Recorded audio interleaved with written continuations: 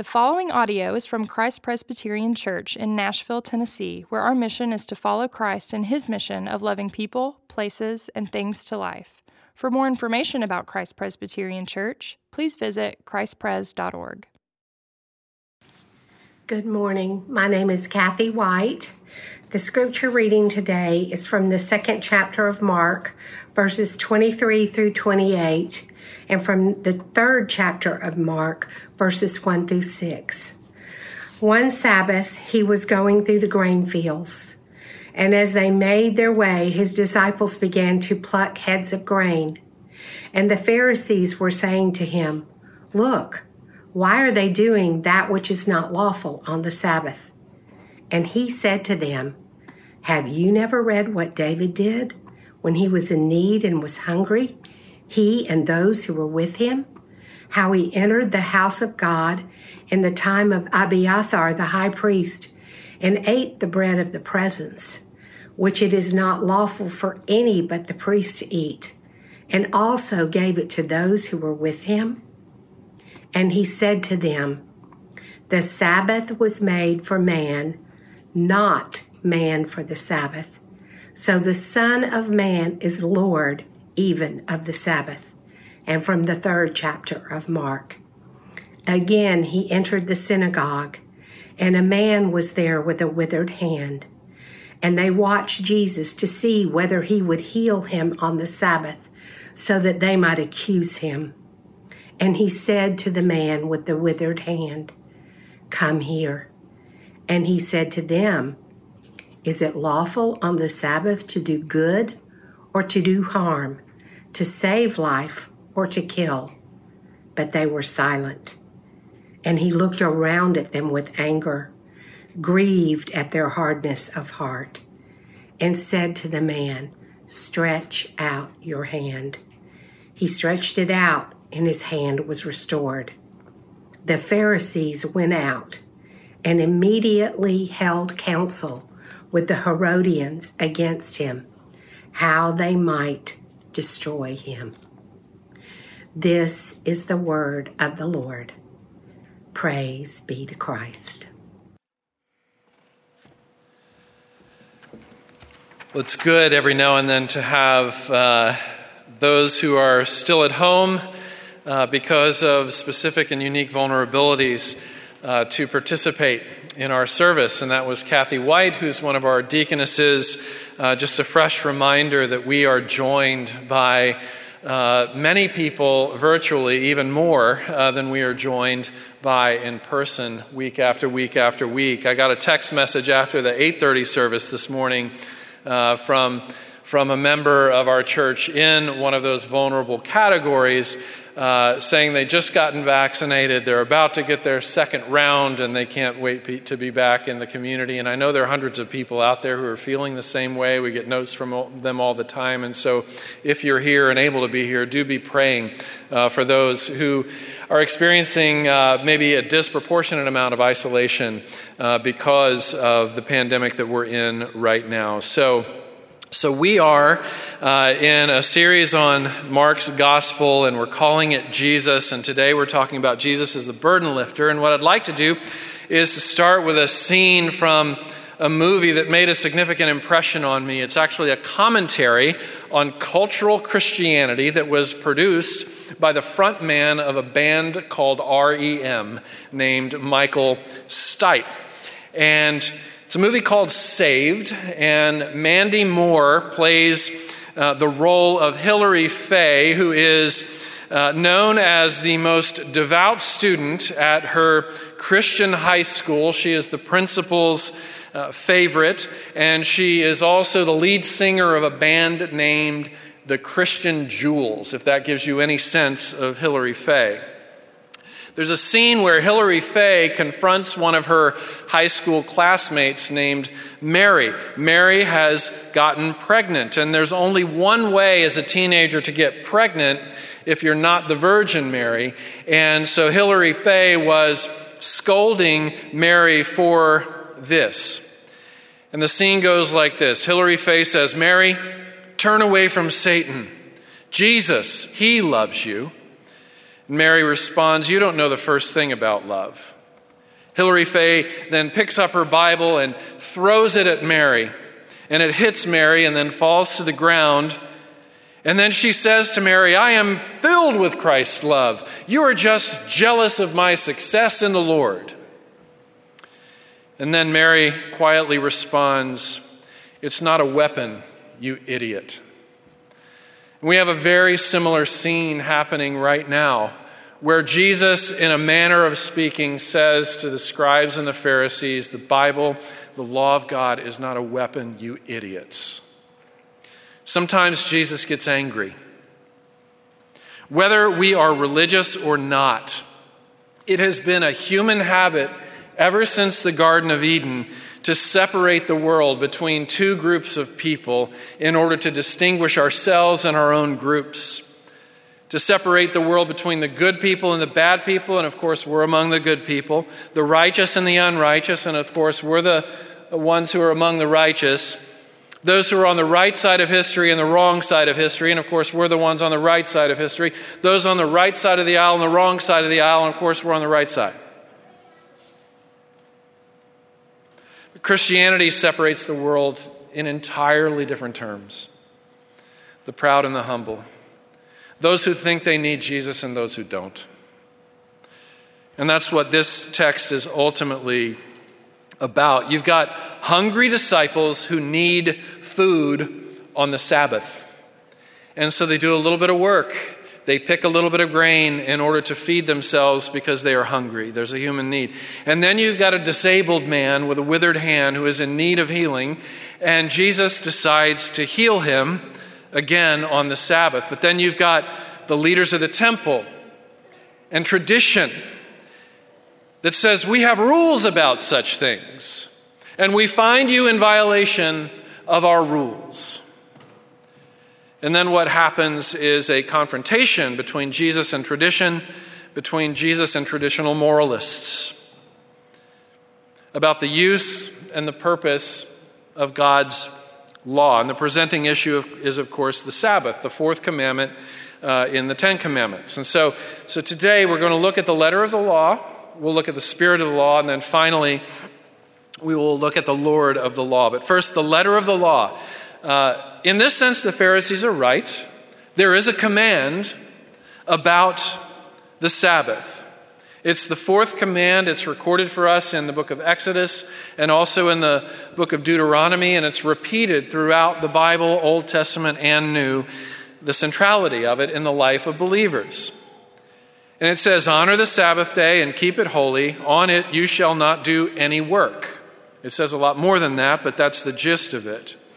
And just like the other 9 among the 10 commandments, there is continuity with the Sabbath command. From the Old Testament to the New Testament to today and on into eternity.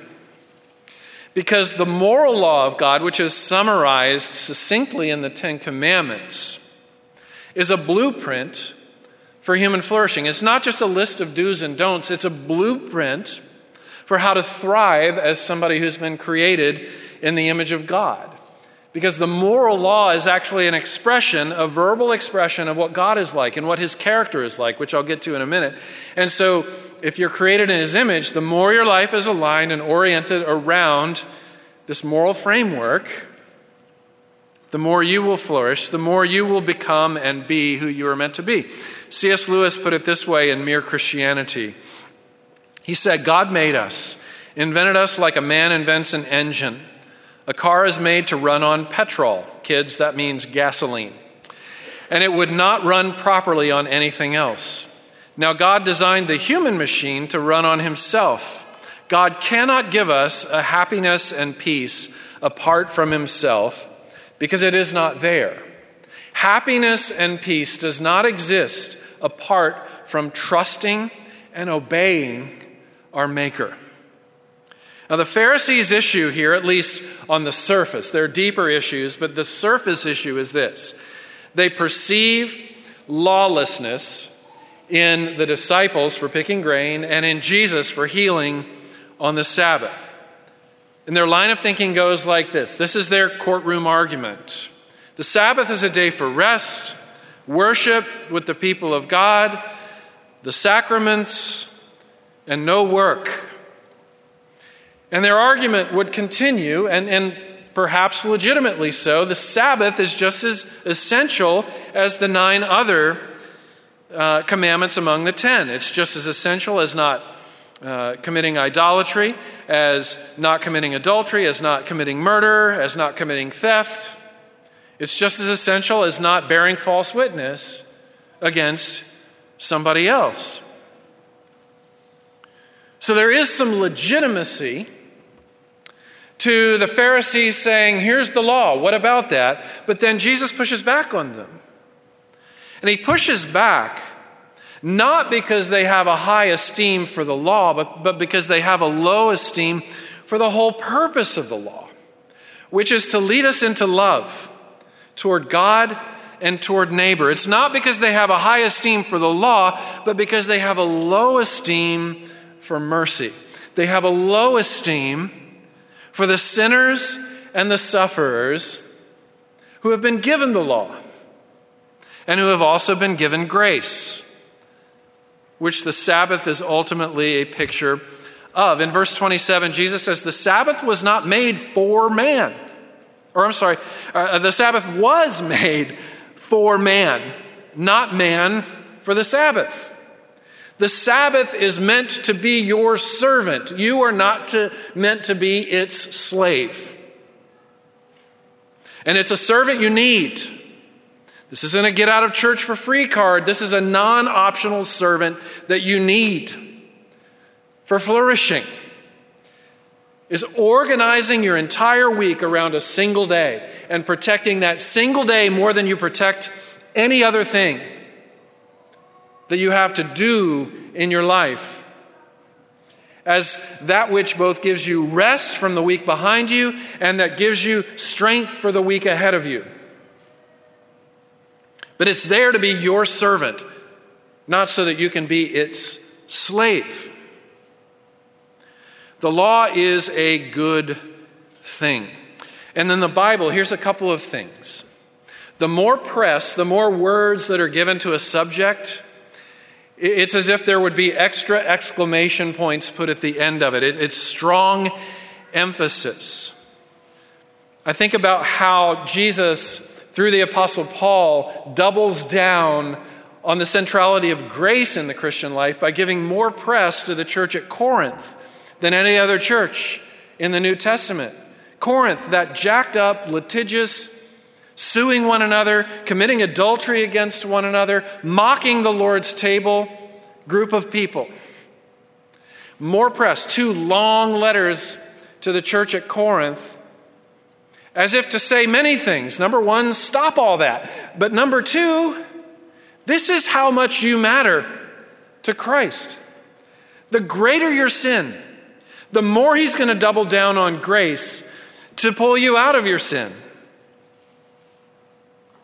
Those things that you like about yourself the least, the things that you like about the person sitting next to you in the pews the least, are the things that Jesus is going after the most. To gush with his grace, to gush with his love, to gush with his tenderness, to lead you and to lead that person or those people out of that into flourishing. Sabbath is the same way. You get the 10 commandments. Most of them are one-liners. Don't commit adultery, don't murder, don't steal, don't bear false testimony. And then you get idolatry. You shall not commit idolatry. And then there's a few more words. And then you get Sabbath. Honor the Sabbath day, keep it holy, don't do any work on it. Longest, most press. Among all of the 10 commandments, the Sabbath gets the most press. Length is infinite emphasis. The law of God conveys the nature and character of God. He says, don't commit adultery as one who bears my image, because I am faithful, and you will flourish to the degree that you are faithful. He says, don't murder, because I am a God who is for life from the moment of conception to the moment of death. I am for life. So must you be as well. Do not bear false witness, because I am the God of truth. Honor the Sabbath day and keep it holy, because I worked for 6 days and I rested, even though I wasn't the least bit tired, because I don't get tired.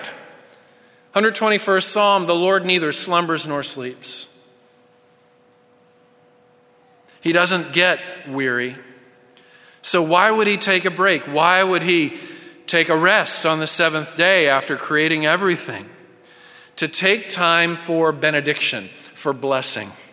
It says that God looked back on what he had made and he said, oh, it's very good. It's very good. There's a sense in which we as human beings are meant to look back on the things that we've done and say it's very good. And even if we haven't been able to accomplish things we wanted to, even the work itself is very good. Because the work itself is a participation in the creative and restorative efforts that God is trying to bring into the world through us. Any work that you do, to the degree that it has creative and restorative capacity, your work is just as much God's work. It is just as much ministry as mine is. And so we look back and we celebrate that we participated in what God is doing. And to the degree that we've been able to accomplish something, like God, we can look back and we can say, very good. Just yesterday we moved our oldest daughter to Atlanta for her first full-time job. And my job was to put together the bed frame, and I really stink at that stuff. And I achieved it. I did it right the first time. And I looked at my wife and I said, isn't it the most wonderfully satisfying thing just to do tasky things so that you can look at something in real time and say, I did it, look at that. There's something about that when you mow the grass, when you weed the garden, when you cook a meal and it's good, you say it's good, and just having worked on it is its own satisfaction and its own reward. Resistance to Sabbath disables the joy that we're meant to have in our work. It disables us in our hearts in the same way that this man with a withered hand is disabled physically. Resistance to the Sabbath reflects two things going on in the heart. Number one, unbelief that God will provide 7 days provision for 6 days labor. It's a lot like the tithe. We resist letting go of money because we do not believe that God will give us 100% provision of what we need on 90% or less of what we earn. And so the Sabbath is to time as the tithe is to money. It's a call to either trust or not.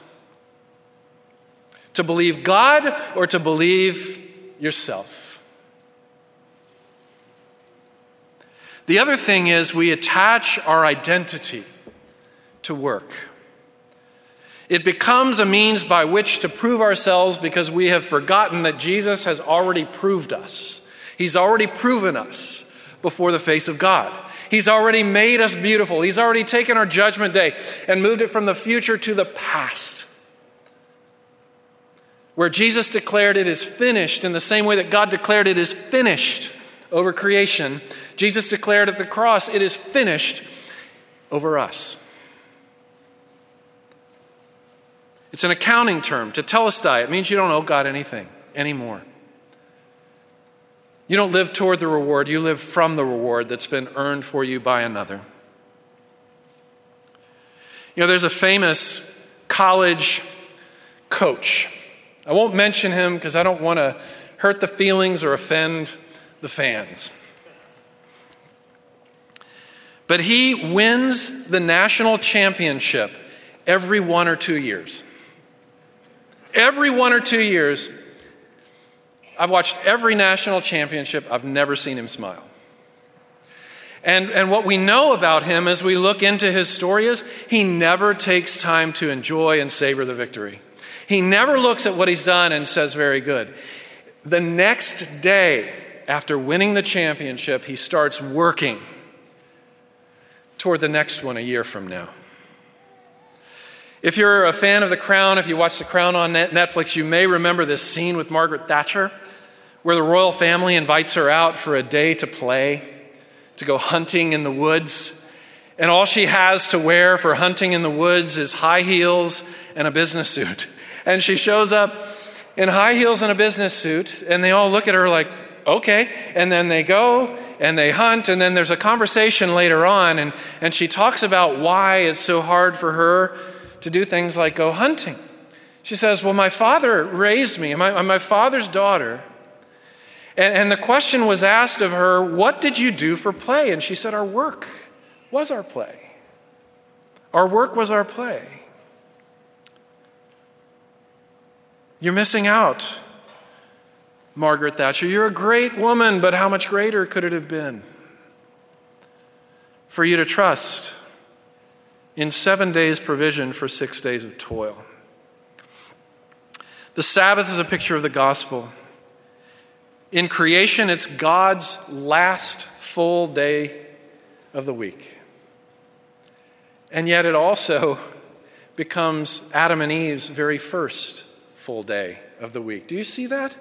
God worked toward his rest so that we can rest into our work. It's woven into the fabric of creation. It is finished. Now go work. And the irony is your work can start to feel like play when you know that you no longer have to create an identity out of it.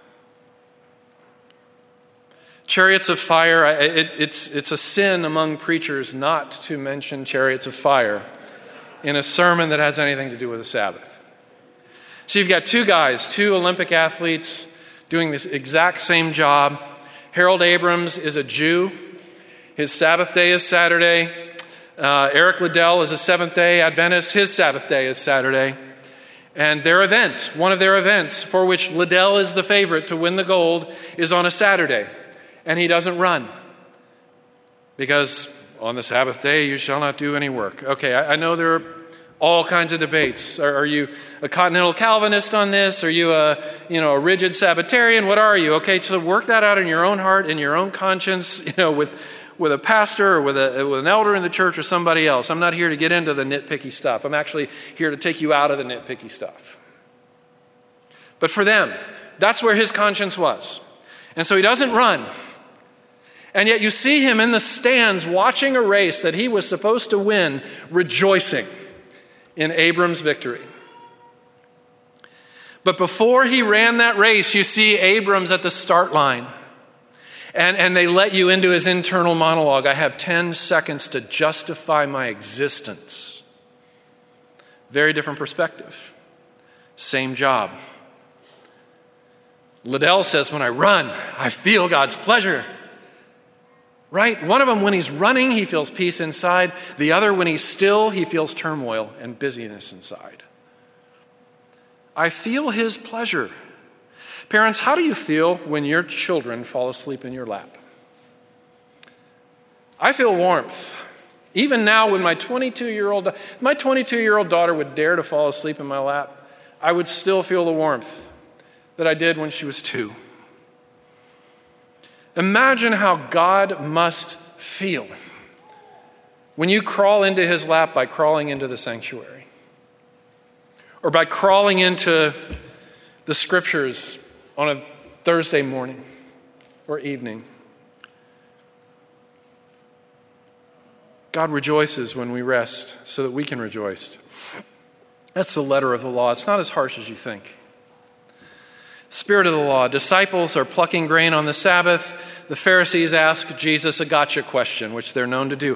Why are your disciples doing what isn't lawful on the Sabbath? And Jesus says to them, have you never read what David did? Now, asking a Pharisee if they've never read something that's in the Bible is like asking an astronomer if they've never used a telescope.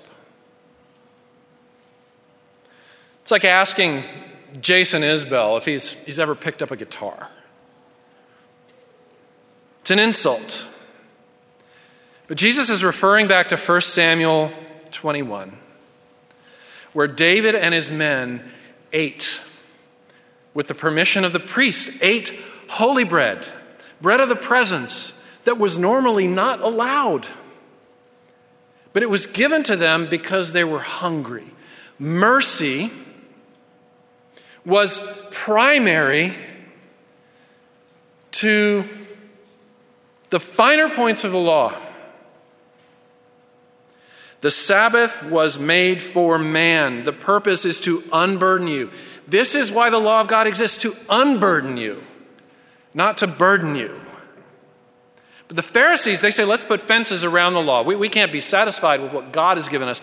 Let's put 39 more laws around the Sabbath, including you can't spit on the Sabbath because the saliva might hit the ground, might go into the ground, accidentally germinate a seed, and then it would be work. That was actually one of the rules. And you can't heal somebody on the Sabbath. Somebody's dying in front of you, wait till Monday.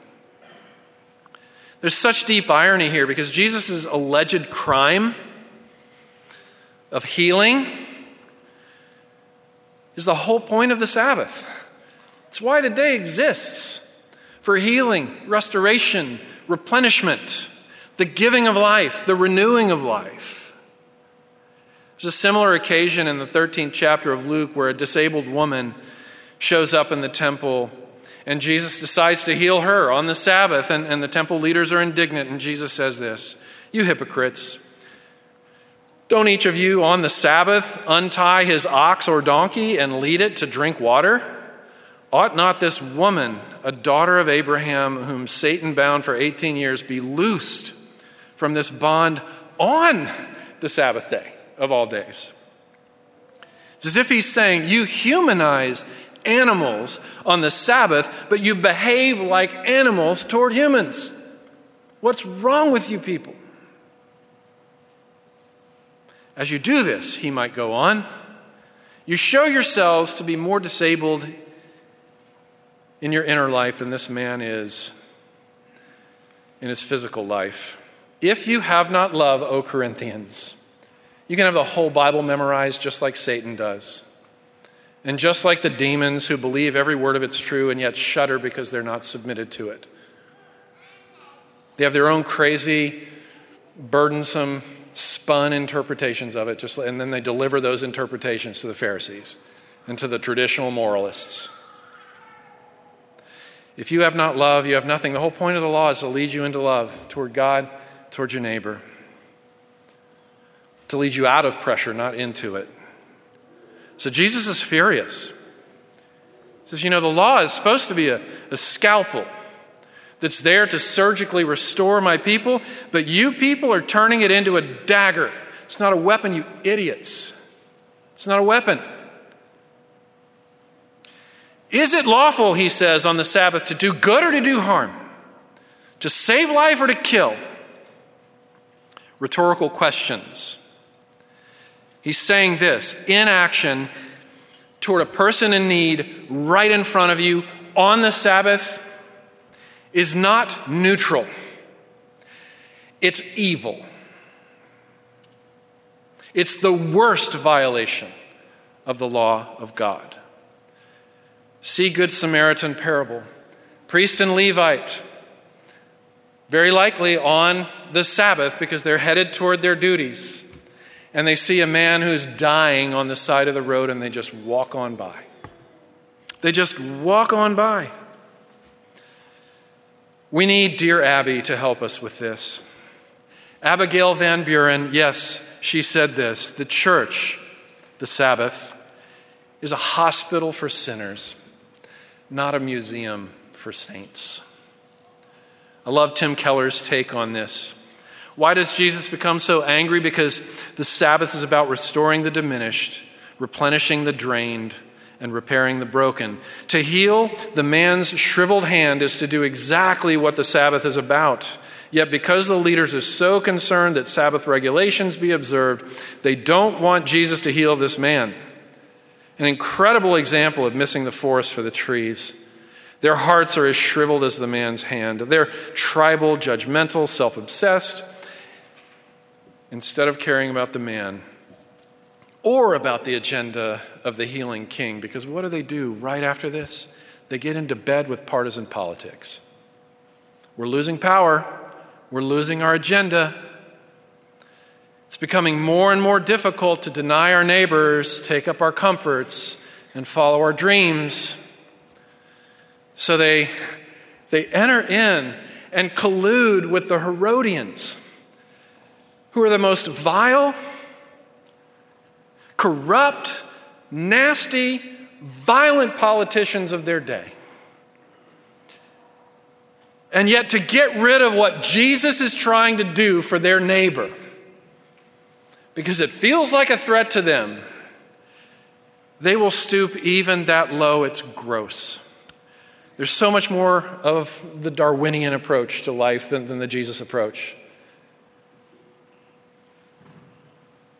Survival of the fittest. The strong eat the weak. It's all about power, you guys. Let's do the Nietzschean thing. Let's call up the Herodians. They show their true colors. While saying it's immoral to heal a man, they align themselves with immoral politicians so they'll continue to get their way. By the way, I didn't just punch right or punch left, you guys. I'm punching in both directions. Both directions, because from over here and over here, neighbors are left out all the time. Vulnerable neighbors are dismissed all the time over here and over here. Can we still be friends? Lord of the law, the Son of Man, and the Son of Man alone, is Lord of the Sabbath. I'm the king of this frickin' day. And so he says to the man, come here. Where else do we hear Jesus say, come to me, all you are weary and burdened, and I will give you rest. As Tolkien said, the hands of the king are the hands of a healer, and so the rightful king shall be known in that way. If my relationship with the law of God makes me feel more anxious and burdened than it does restful, then I need to adjust the volume. I need to turn the volume all the way down to 0 on the voice of the Pharisees, and I need to turn the volume up to 11 on what Jesus is saying. There's some of you who will get that reference, and there are others who won't. I'm fine with that. Here's another irony. Jesus keeps the law himself. In a prior sermon, remember, he goes into the temple with his disciples, as he does every Sabbath with his disciples. And the irony here is that technically he doesn't do any work in the act of healing because he doesn't touch the man. He just says, be healed. And he's healed. That's how powerful this thing is, you guys. That's how powerful this thing is. Just look. 5 minutes in this and 5 hours with Fox News or CNN, you are so depriving yourself of power. That's all I'll say on that. Jesus invites us into his rest. He is our Sabbath. He says, come. And he says, come to me, all you are weary and burdened, a full 17 chapters before he says, go or do for me. Matthew 11, Matthew 28, you can read about it. The Sabbath is to restore and to humanize. It's not a get out of church for free card, but it's a reframing of why the sanctuary is important in the first place. It's because it's where you come to heal. Because the hands of the king are the hands of a healer, and so shall the rightful king be known. Let's pray. Father in heaven, I find myself, as I did even in the early service, I get so stirred up about those Pharisees, not realizing that when I get so stirred up about those Pharisees, I'm slowly becoming one myself.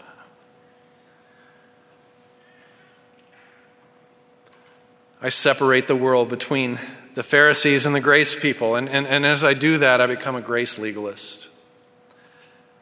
Become a grace Pharisee, an unloving Pharisee toward unloving Pharisees. And yet you're the one who receives a tired out, worn down prodigal who's spent everything on prostitutes and wild living.